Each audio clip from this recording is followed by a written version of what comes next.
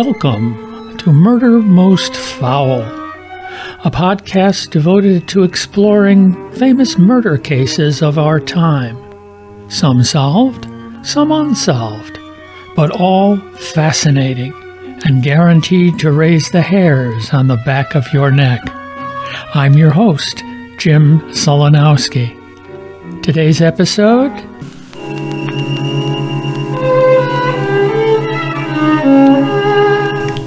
Legacy of Death.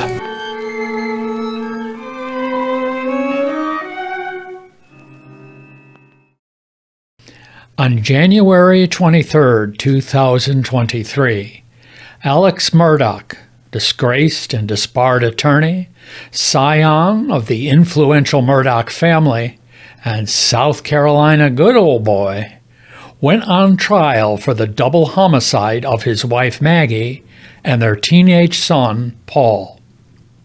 But this is only the tip of the iceberg. Aside from the financial fraud and swindling of law partners and vulnerable clients, there are at least 3 other deaths connected to Alex and his family. Join me today as I try to sort out this case that has more head-spinning twists and turns than a ride at Disney, with the help of my guest, Rebecca F. Pittman, who has just finished her book on the case entitled Countdown to Murder, Alex Murdaugh, Money, Murder, and Deception in South Carolina. Welcome, Rebecca. Thank you, James. How you doing? I'm doing good. Now, I'm familiar with your history and haunting series. Read several of those. Covered one on this podcast. But so tell us how you got. It's a little different concept. How did you get interested in this? This, as we'll find out, very bizarre case, but very much straightforward true crime and very modern trials going on right now. Like you mentioned, the History and Haunting series have been very, very good to me. There's 6 of those out, but I was told about the Pam Hupp murders in St. Louis and could not look away from that because female serial killers are so rare. So I started a new series, Countdown to Murder. So that one was Countdown to Murder, Pam Hupp. That story spawned the miniseries that when Renee Zellweger played as Pam Hupp, went through the roof. And so in the meantime, I heard about the trial that is beginning. It began yesterday with jury selection. The case that we're talking about is the murder trial, long in waiting, twists and turns and craziness of Alex Murdaugh. Well, it's an interesting case because these are the 2 deaths that he's up for trial right now. But this family has also been surrounded by 3 other deaths over the decades, I beg your pardon, beginning in 2015.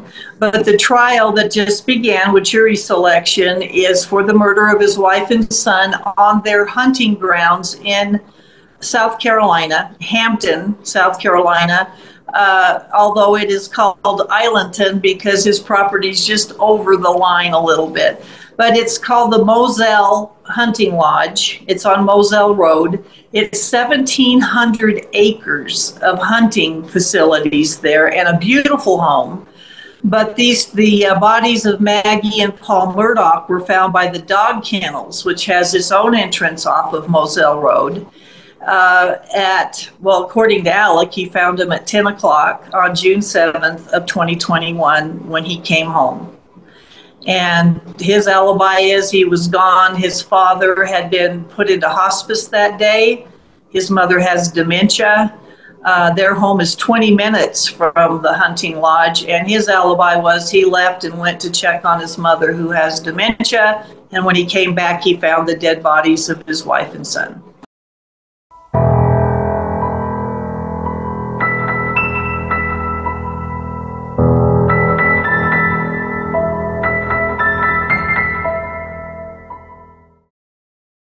And how were they both killed? Actually, Maggie was shot 5 times with an AR-15, and Paul was shot twice with a shotgun. Alex comes home and discovers this bloodbath of his dead wife and his dead son, and he calls 911.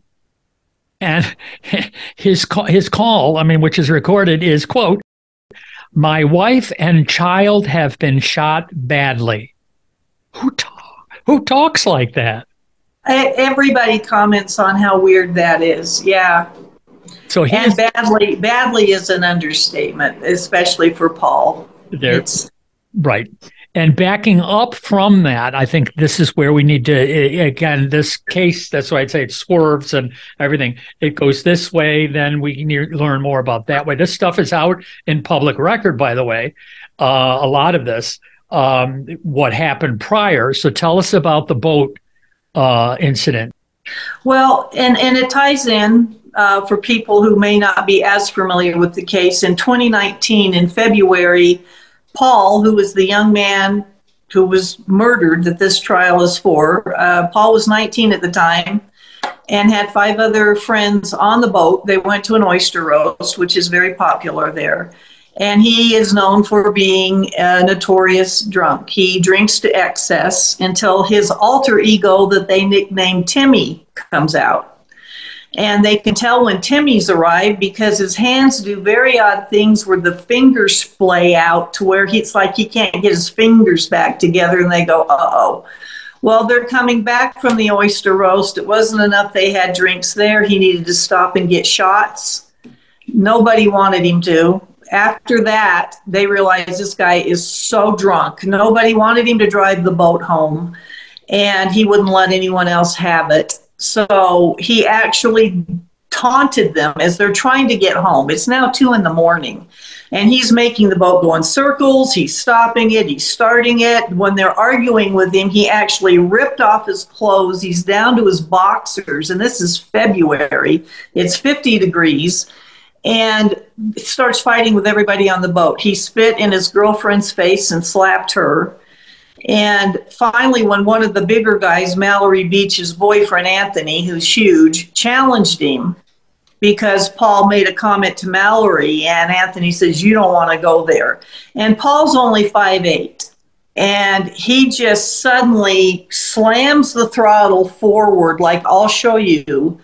And the boat is now at some point doing 29 miles per hour. And when they took me out on the search and rescue boat in South Carolina, you don't know how fast that is till you're on a boat. And when they replicated that for me, I couldn't see. My hair's forward. And anyway, it hit a piling, a dolphin head on the bridge, and it ejected Mallory and her boyfriend, Anthony, and Paul into the water. Connor Cook, who was standing next to Paul at the console, he went forward, smashed his jaw, broke it in 4 places. Paul's girlfriend that he spit on lacerated 2 or 3 fingers till they were almost amputated off of her hand. There's blood everywhere. They couldn't find Mallory. Anthony, and this is a tidal system. And until you experience that, it's like a living beast. It undulates and it comes in and it pulls out to the ocean. And the current is amazing. If you turn your boat off, it will just take you. And so they couldn't find her. And a week later, they found her.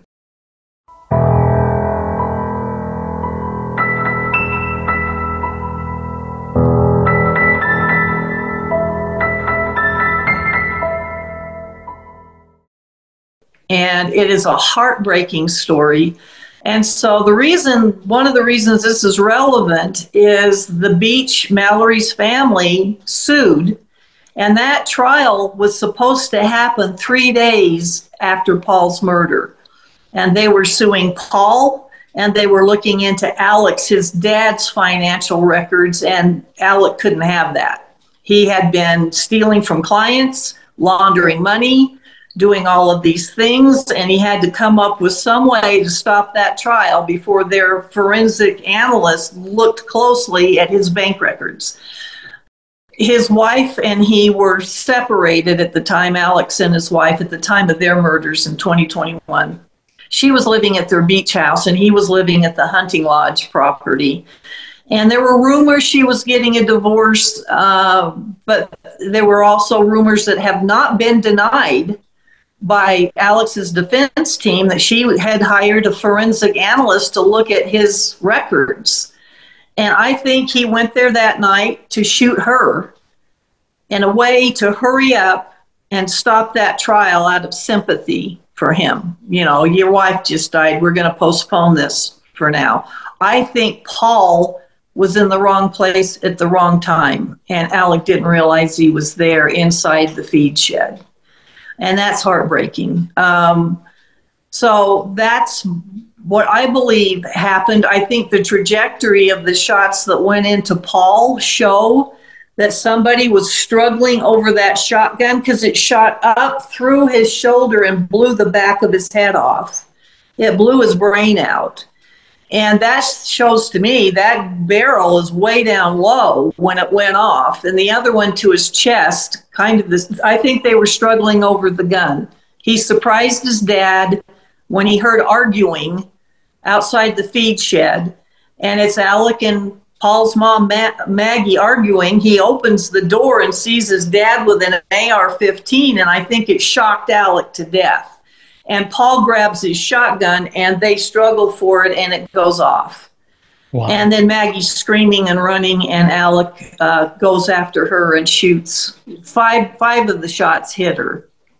And what's really interesting is that the morning of the murders of Maggie and Paul, Alec was at his law firm, and one of the secretaries or the accountant came in and started questioning, where's this money? Where's the settlement that you just won? Where are the fees that are supposed to come to the law firm? So he was even stealing from his own law firm, from his own brother that worked there. And now the heat's on. And at that moment, he gets a phone call and says, I got to go. My dad just went into hospice, and he books it out of there. So now his mind's just going, what do I do? They're going to look for this money. Well, I got a lawsuit coming in 3 days where they're going to be looking at my records. And so he sends a text to his wife, Maggie, and says, can you meet me out at Moselle tonight to go see Dad? He's dying, and it may be your last chance to say goodbye to him. So that was his thought. I'm going to shoot her. It's going to two birds with one stone, I hate to say.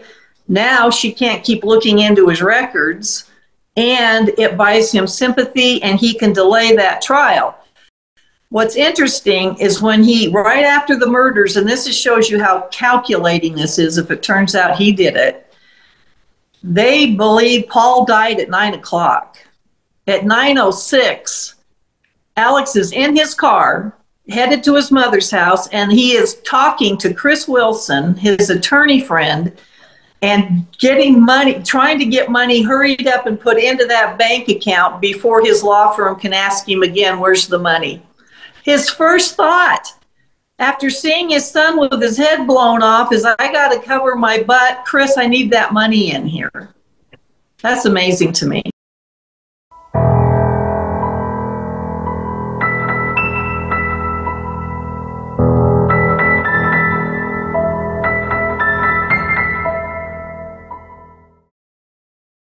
So how long did it take for Alex to transform from grieving husband and father to suspect?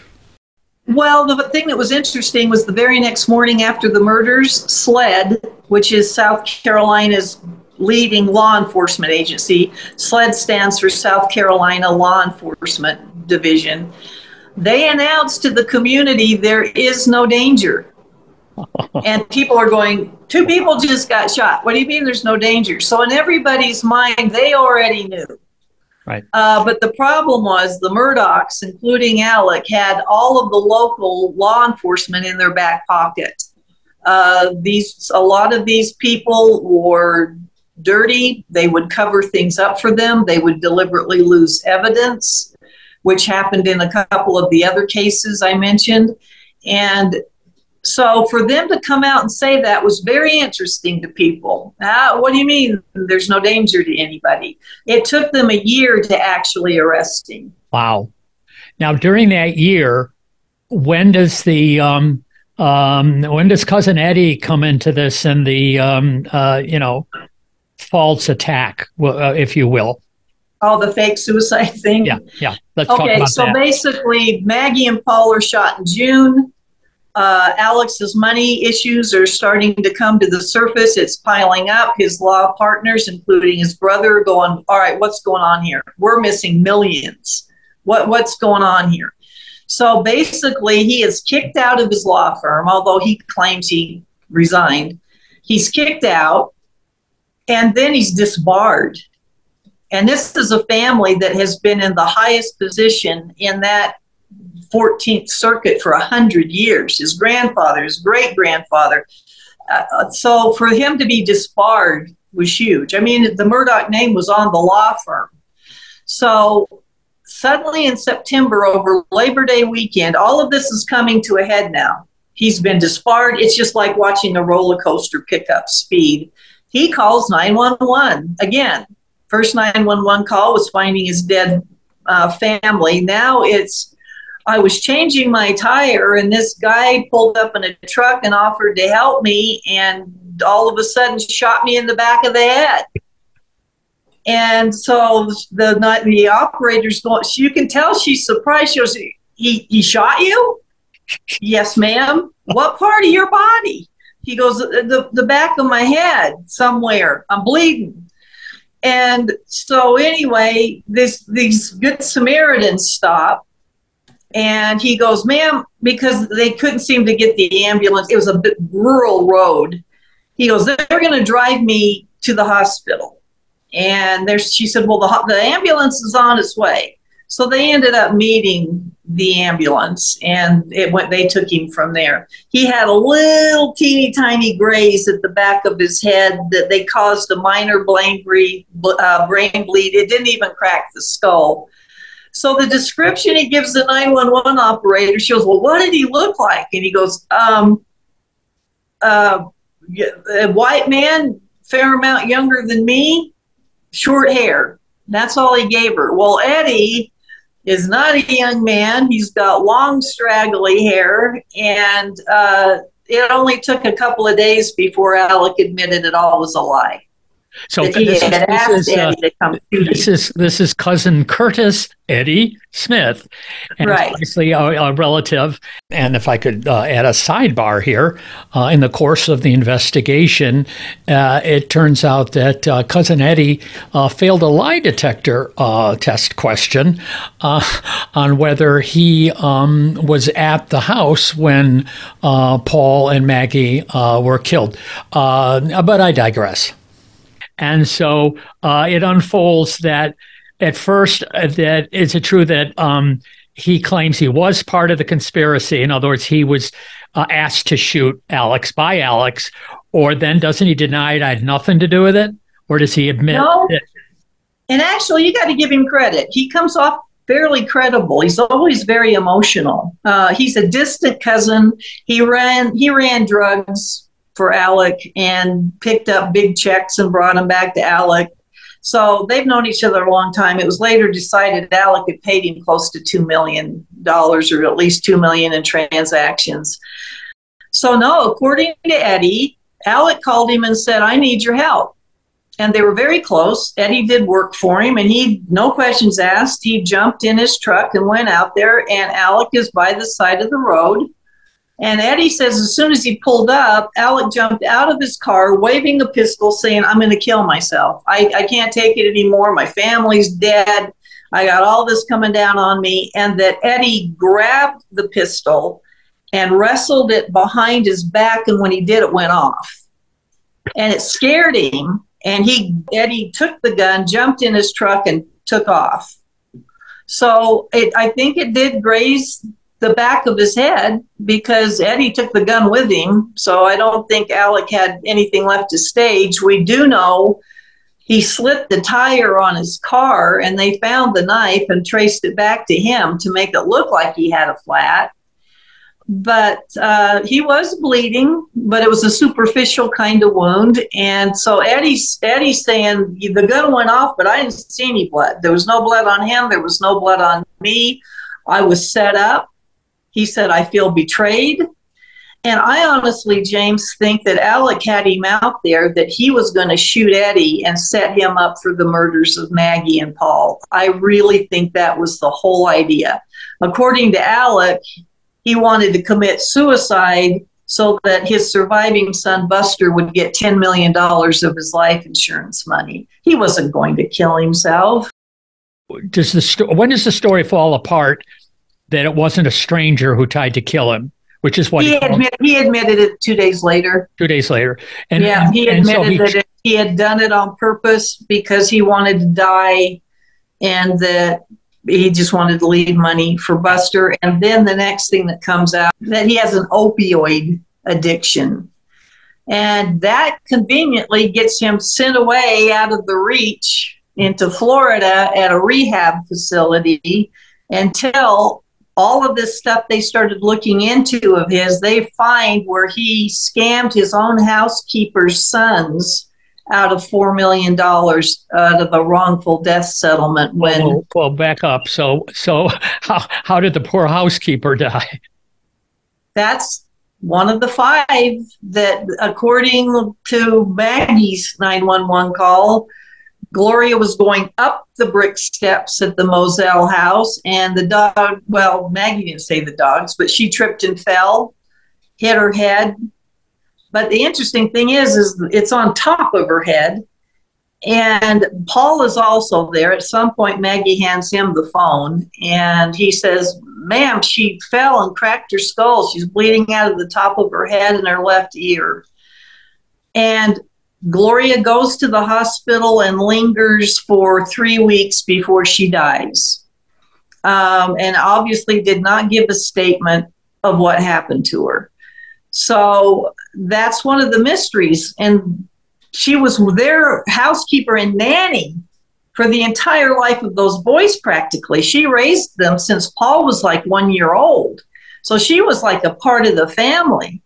And yet, here's the thing. When she died in the hospital, there was no autopsy and no coroner's report. It was never sent to the coroner, which makes me think there were other injuries involved that they did not want to come to the surface. And Paul was going around bragging that he pushed her down the stairs.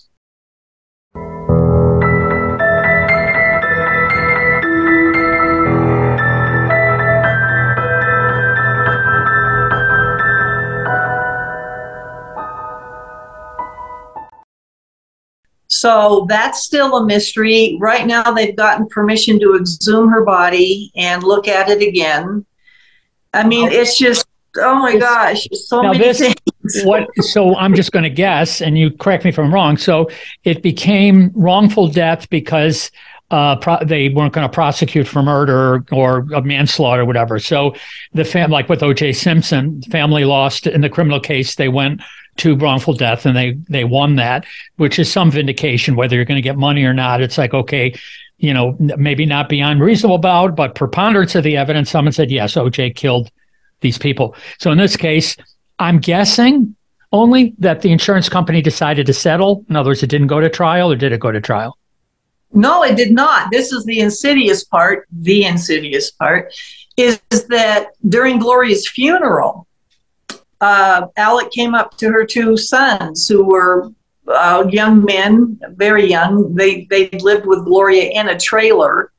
They'd been poor most of their lives, and they actually got kicked out of the trailer after she died because she was the only moneymaker. And he comes up to them at the funeral and says, "Tell you what I'm going to do. My dogs tripped your mom," which he's the only one that told that story. You don't hear it in the 911 call. You hear no dogs. He says, so I'm going to sue myself. So what I'm going to do is hook you up with my attorney friend, Corey Fleming. He's going to represent, and I'm going to sue myself so that my insurance company will pay you and you'll get some money because I feel so bad about what happened to your mom. Well, 2 insurance companies paid out, including Lloyd's of London, to the tune of $4 million. The boys never got a dime. He kept it and then gave Corey Fleming his cut and gave it Chad Westendorf, who was also involved as a representative, his cut. They never got a dime. until he was sued later and they settled up. But I mean, that was down the road. But that was the first time he was arrested, was actually for defrauding the Satterfield kids. It was his first time actually going to jail, and they arrested him at the rehab facility in Florida and brought him back. I'm sorry, and so it all came out. Who was arrested at that point? Alec. They arrested him at his rehab clinic in Florida when they found out what he'd done to Gloria Satterfield. This was the money, not any kind of legal ramifications of the death, but because of the shenanigans. Nothing has been proven in the death yet. It was all financial crime. He was always in trouble financially. Snowballed. And suddenly here came all these other people he cheated. In the end, over $10 million he had cheated out of people's settlements. At their most vulnerable point, he's a personal injury attorney. One was a quadriplegic deaf boy that he kept his money. I mean, holy heck.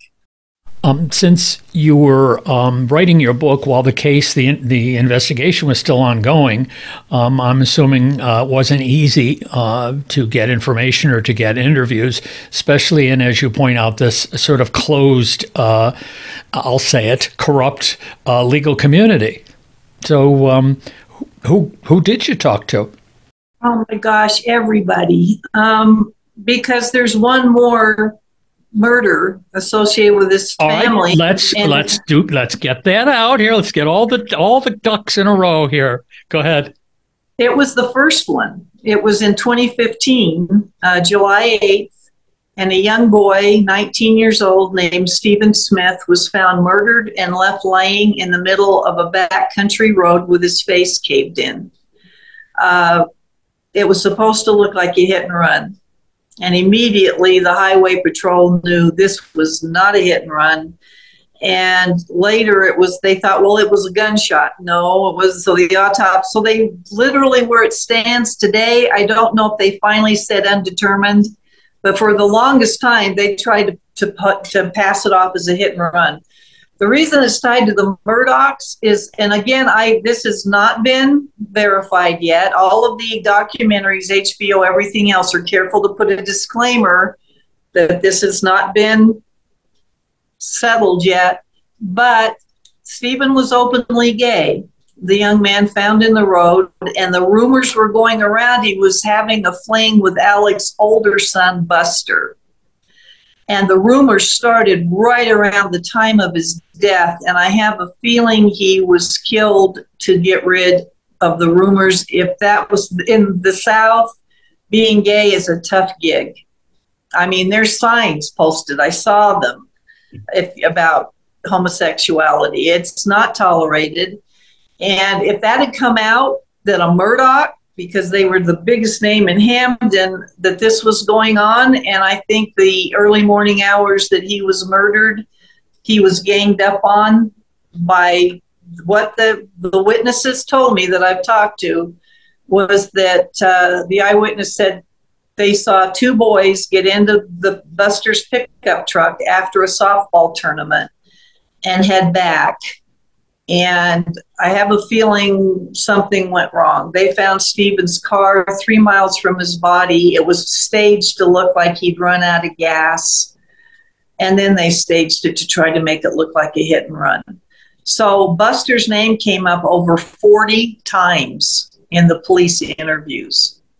In fact, he and a couple of the guys that happened to be in the truck with him were also mentioned that these guys did it. Somebody sent in an anonymous tip. So it's interesting. You hear somebody's name 40 times, but that's not been solved either. And Stephen's poor mother's waited 7, now going on 8 years for closure to that. I'm guessing you spoke with her? Yes, and it broke my heart. I mean, Stephen was amazing, and I'm trying not to get choked up, but this kid was going to nursing school. He wanted to be a doctor and help poor people in other countries that couldn't afford to have a doctor. His room looked like a library, she said. He was incredibly funny. Everyone loved him. And it was just, The sense you get with this family is a sense of entitlement, even if it means taking a life. If you get in my way, if you mess with my agenda, and there were rumors that in Hampden County, people disappeared. In fact, even Alex's grandfather, who was one of the solicitors at the time, says, hey, if you want somebody to disappear, bring them to Hampden County. Because they had most of the law enforcement in their pocket. And they could make evidence disappear. They could change. Here's the story I want you to tell. You got it. And it was, you do a favor for me, I'll do a favor for you. And that's pretty much what it was. Again, nothing has been proved. I'm just saying his name came up 40 times. And so that is, at this point, Alex is in jail. The double murder trial is right now for Maggie and his son, Paul. His older son, Buster's it. He's the only one left out of that family of 4. And he is on the defense list to testify. So it is a tragic, sad story, but you've got 5 deaths around one family. That's incredible to me. Now, you mentioned Buster. How old was Buster approximately when his mother and brother were killed? And has it come out at all through police reports? Where was he, in the house or at work or? Yeah, he's a couple of years older than Paul. I think he's only 2 years older than Paul. And at the time of the murders, Paul was 22. So he was around 24 or something. He was up at Rock Hill, South Carolina, which I believe is a couple of hours away. And he had a solid alibi. They didn't even look at him really for it. I've been listening to the police phone calls, and Alec calls Buster more than anybody. And to Buster's credit, he answers the phone. You can tell a lot of times he does not want to be there, but it's his dad. And here's the most chilling one to me, is Alex on the phone with him. Now keep in mind, Buster's mother and brother were butchered on these hunting grounds. Alex says, what are you doing? And Buster says, well, I'm going to Greenville. And Alex says, to go hunting? He goes, yeah. Buster, I tell you what you need to do. He goes, you need to go out to Moselle because those feeders are full. And I guarantee you there's going to be deer everywhere. And with nothing going on out there, there's going to be a ton of deer. And he goes, you need to go out there to go hunting. And Buster goes, well, what's in it for me? And Alex says, to kill a deer? And he goes, no, I'm not going out there. He goes, you're not going out there? He goes, no, I don't want to go out there. He goes, how about for the doves? How about for dove hunting? And it's like, he's clueless that these grounds are where his family were executed. And to Alec, it's like, you're wasting a great opportunity. You could be out there hunting, and there's no conscience. There's just nothing in there for this man. Now he's being tried. I'm assuming the corrupt jurisdiction, or has it been at least moved to a big city? I mean, where is the actual trial being held? It's in Walterboro, which is only about 25 minutes away from where the murders happened, and it's still within the 14th Circuit District that the Murdaughs have run for 100 years. But I'll tell you one thing. I like this judge. Judge Newman is no nonsense. He's calm. They are really being careful with the jury selection. I listened to the questions they were asking them yesterday. You know, have you ever been around a Murdaugh? Have you been sued by a Murdaugh? Do you know their aunt, their uncle, their babysitter, the dog washer? I mean, he was being I'm being facetious with that last part, but right. I really like him. He reins it in close. It's not like a Judge Ito with the stargaze, that he's got the cameras on him. Yeah. I think he's going to be fair. Now, you said you were listening. Is this being covered like on Court TV or something? Yes. Great. Obviously, you've been listening. Are you going to go back at all? I was going to be there until I heard of the circus it was turning into. They've actually set up an entire parking lot with food trucks. They are, I think, 20 representatives from Fox News, 300 journalists, a Vanity Fair guy from France, and the seats were limited. And I thought I would rather watch it on television. Bless you. I mean, that's so we've skirted over the issue here that you have a book out there that is and you can pre-buy it, and let's talk about the title and where you can get your reservation for my audience. Thank you, James. It's called Countdown to Murder, Alec Murdaugh, and it is for pre-order on Amazon. It's supposed to come out April 28th, go live. So I am still working on it as we speak, but it'll be my second in the Countdown to Murder series. The other one, the first one, was Countdown to Murder, Pam Hupp, which has been up for sale for about a year now. So now there's a potential. I mean, again, I'm into Law and Order where everything happens in 60 minutes, but there's a possibility that this. I mean, what are they guessing the amount of time for the trial? They usually say, well, this will be 8 weeks. 3? Counting starting yesterday. Wow. So by April, you might be able to put a nice chapter in there about the verdict. Oh, yeah. And the thing I really want to say this.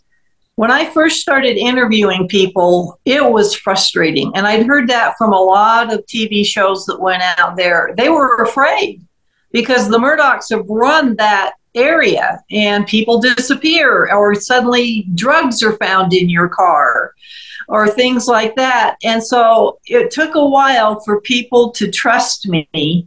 And a lot of these that are going into the book, I won't have their name on it. These people still have to live there. I sign confidentiality agreements, anonymity, whatever. I owe them a lot. I mean, there are people who know things, especially about Stephen Smith's death. And we've got new information, and that's all I'm going to say right now. That's fine. But without them, I wouldn't have this book. They have been brave. They've been totally amazing, and I owe them so much for opening up to me with this. Now, I'm going to put this into the podcast right here as well, because I have read your stuff, and I've read other authors who do quick. I know there's a term for it, the quick and dirty, which is basically just going to Wikipedia and taking everything down and putting it in your own voice. But your books are not that, and most people I get, as soon as I start reading the book, before I even reach out, would you like to be on my podcast? I go, no, that's what this book is. And it's fine, but I don't like to just, which I could do, print down a Wikipedia on Ted Bundy and just read it, as a podcast. That would be fine. People listen to it. But I said, no, I don't like that. So though I've not seen the book, the stuff you've already told me that I've found nowhere, this Stephen Smith information in the interview that you did with his mom, that the book, when it comes out, and people must get it because it will have stuff, even if it's protected, it will have stuff that's not in Wikipedia, that's not on Fox, because you did your own stuff. So, and it's not cheap to be flying around down in North Carolina and even doing things on the phone and whatnot. It becomes a lot of work rather than just sitting down and saying, well, this guy got shot, this guy, and read a police report, and there's my book. I appreciate that, James. I take it very personally. It's not ego for me. I don't know what to call it, integrity, or just, I can't do something halfway. If I can't turn out a really good book that you can't find the information somewhere else, what's the point? And one of the things that I've been told is my books have a plethora of photos that others don't. That's big for me. And illustrations and maps. I've actually got maps and I can't say much more about that either right now. Drawings of things from evidence. So that you followed that procedure with this book. So we will see pictures and drawings and cool. Tons. Yeah. Ooh. So the thing is I talked to a police officer that was one of the good guys in the Stephen Smith case. He kept trying to solve this thing. And I wanted to know if the new stuff I got, if they'd heard of it. And when he said he hadn't, I thought, whoa. And it is big. It's very big, and so I'm finally finding the honest people that are going. I think we can get this thing solved, which would mean the world to me. I have 4 grown sons, and I've gone to bed at night having nightmares. I'm sorry if one of them. I know. No, it's okay. It's to be expected. Whether Buster was gay or not is not an issue. The issue is this young man was killed, and I will accept what you say until I get to read more about it in your book, that it was connected to his sexual identity, and it wasn't a hit and run, and it wasn't a robbery. There was something else, and we'll find out, and maybe if it's solved, we'll even get some closure for Mom. Well, I can say this because it's on the record. Connor Cook, who was on the boat with Paul, first thing Paul and his dad and grandfather tried to do was throw Connor under the bus as being the driver that night, because he was standing next to Paul. And when Paul would leave the wheel to go slap his girlfriend or do something else, Connor hurried and grabbed it to steady the boat. They were setting him up to be, that's just, and he grew up with Paul. This is one of his best friends, and they were, the very minute it happened, they were trying to throw Connor under as the driver. So here's the thing. Connor came out and said Paul bragged about pushing Gloria down the stairs and that he was involved with the death of the young boy found in the middle of the road. And this is Connor saying it, so I can't get in trouble here. He put it out there, and it would not surprise me. I hate to say this. Paul was torturing animals from the time he was tiny, and there was just something off with him. And if alcohol and drugs were introduced, the gloves were off. And one thing I can say, because it was all over Facebook, the morning of Stephen's murder, the young boy found in the road, Paul put on Facebook, "We solved our problem."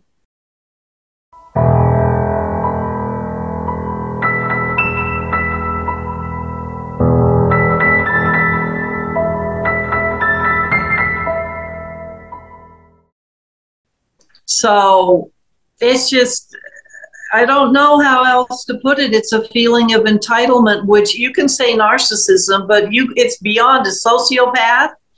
This is psychopath stuff, and nobody deserves to die the way he did. It was horrific, but it's just to watch this family fall like dominoes. It's like a Greek tragedy. They had it all, and for 100 years they dominated that area, and it just started falling, and once it did, it's a mess. Okay, well, thank you for that uplifting conversation. You're welcome. I want to again thank my guest today, Rebecca Pittman. She'll be back again after the book comes out, I am sure. At least I will ask her to. And let's go to Amazon and pre-order, but also I know you have a website which helps them see, at least, sort of get an idea of the other books, see if there's another one they want to pick up. So, and what is that website? It is www.Rebecca F as in Frank PittmanBooks.com. There you go. Quite thank you, James. Well, thank you. And yeah, wow. So I'll let you know when it's up. I will pre-order my book today. I'm so excited. And again, I think we can sell a few books. So we're going to, after I've got it done, obviously you can post the link. I've also figured out, which is easier, I figured out how to create a link that's just to your podcast. Well, I do want to make one thing clear. This trial that started yesterday is just for the double murders of Maggie and Paul. Correct. The Mallory Beach, that trial, because he was murdered, never happened, but they have recently reached a settlement, or they're in the process of reaching a settlement. And then Stephen and Gloria's are still unsolved. Do they... do you know what the charge is? Is it second degree, first degree? It's first degree, and they did take the death penalty off the table. All right, dear. Until we meet again, it has been my pleasure. So, friends, that wraps up another episode of Murder Most Foul. If you liked what you heard, I hope you'll tell your friends. Information about the podcast and an email link that can get a message to me can be found at the podcast's website, the address being www.murdermostfoul, all one word, no caps, no spaces.com. So, until we meet again, stay safe, and for God's sakes, don't murder anyone.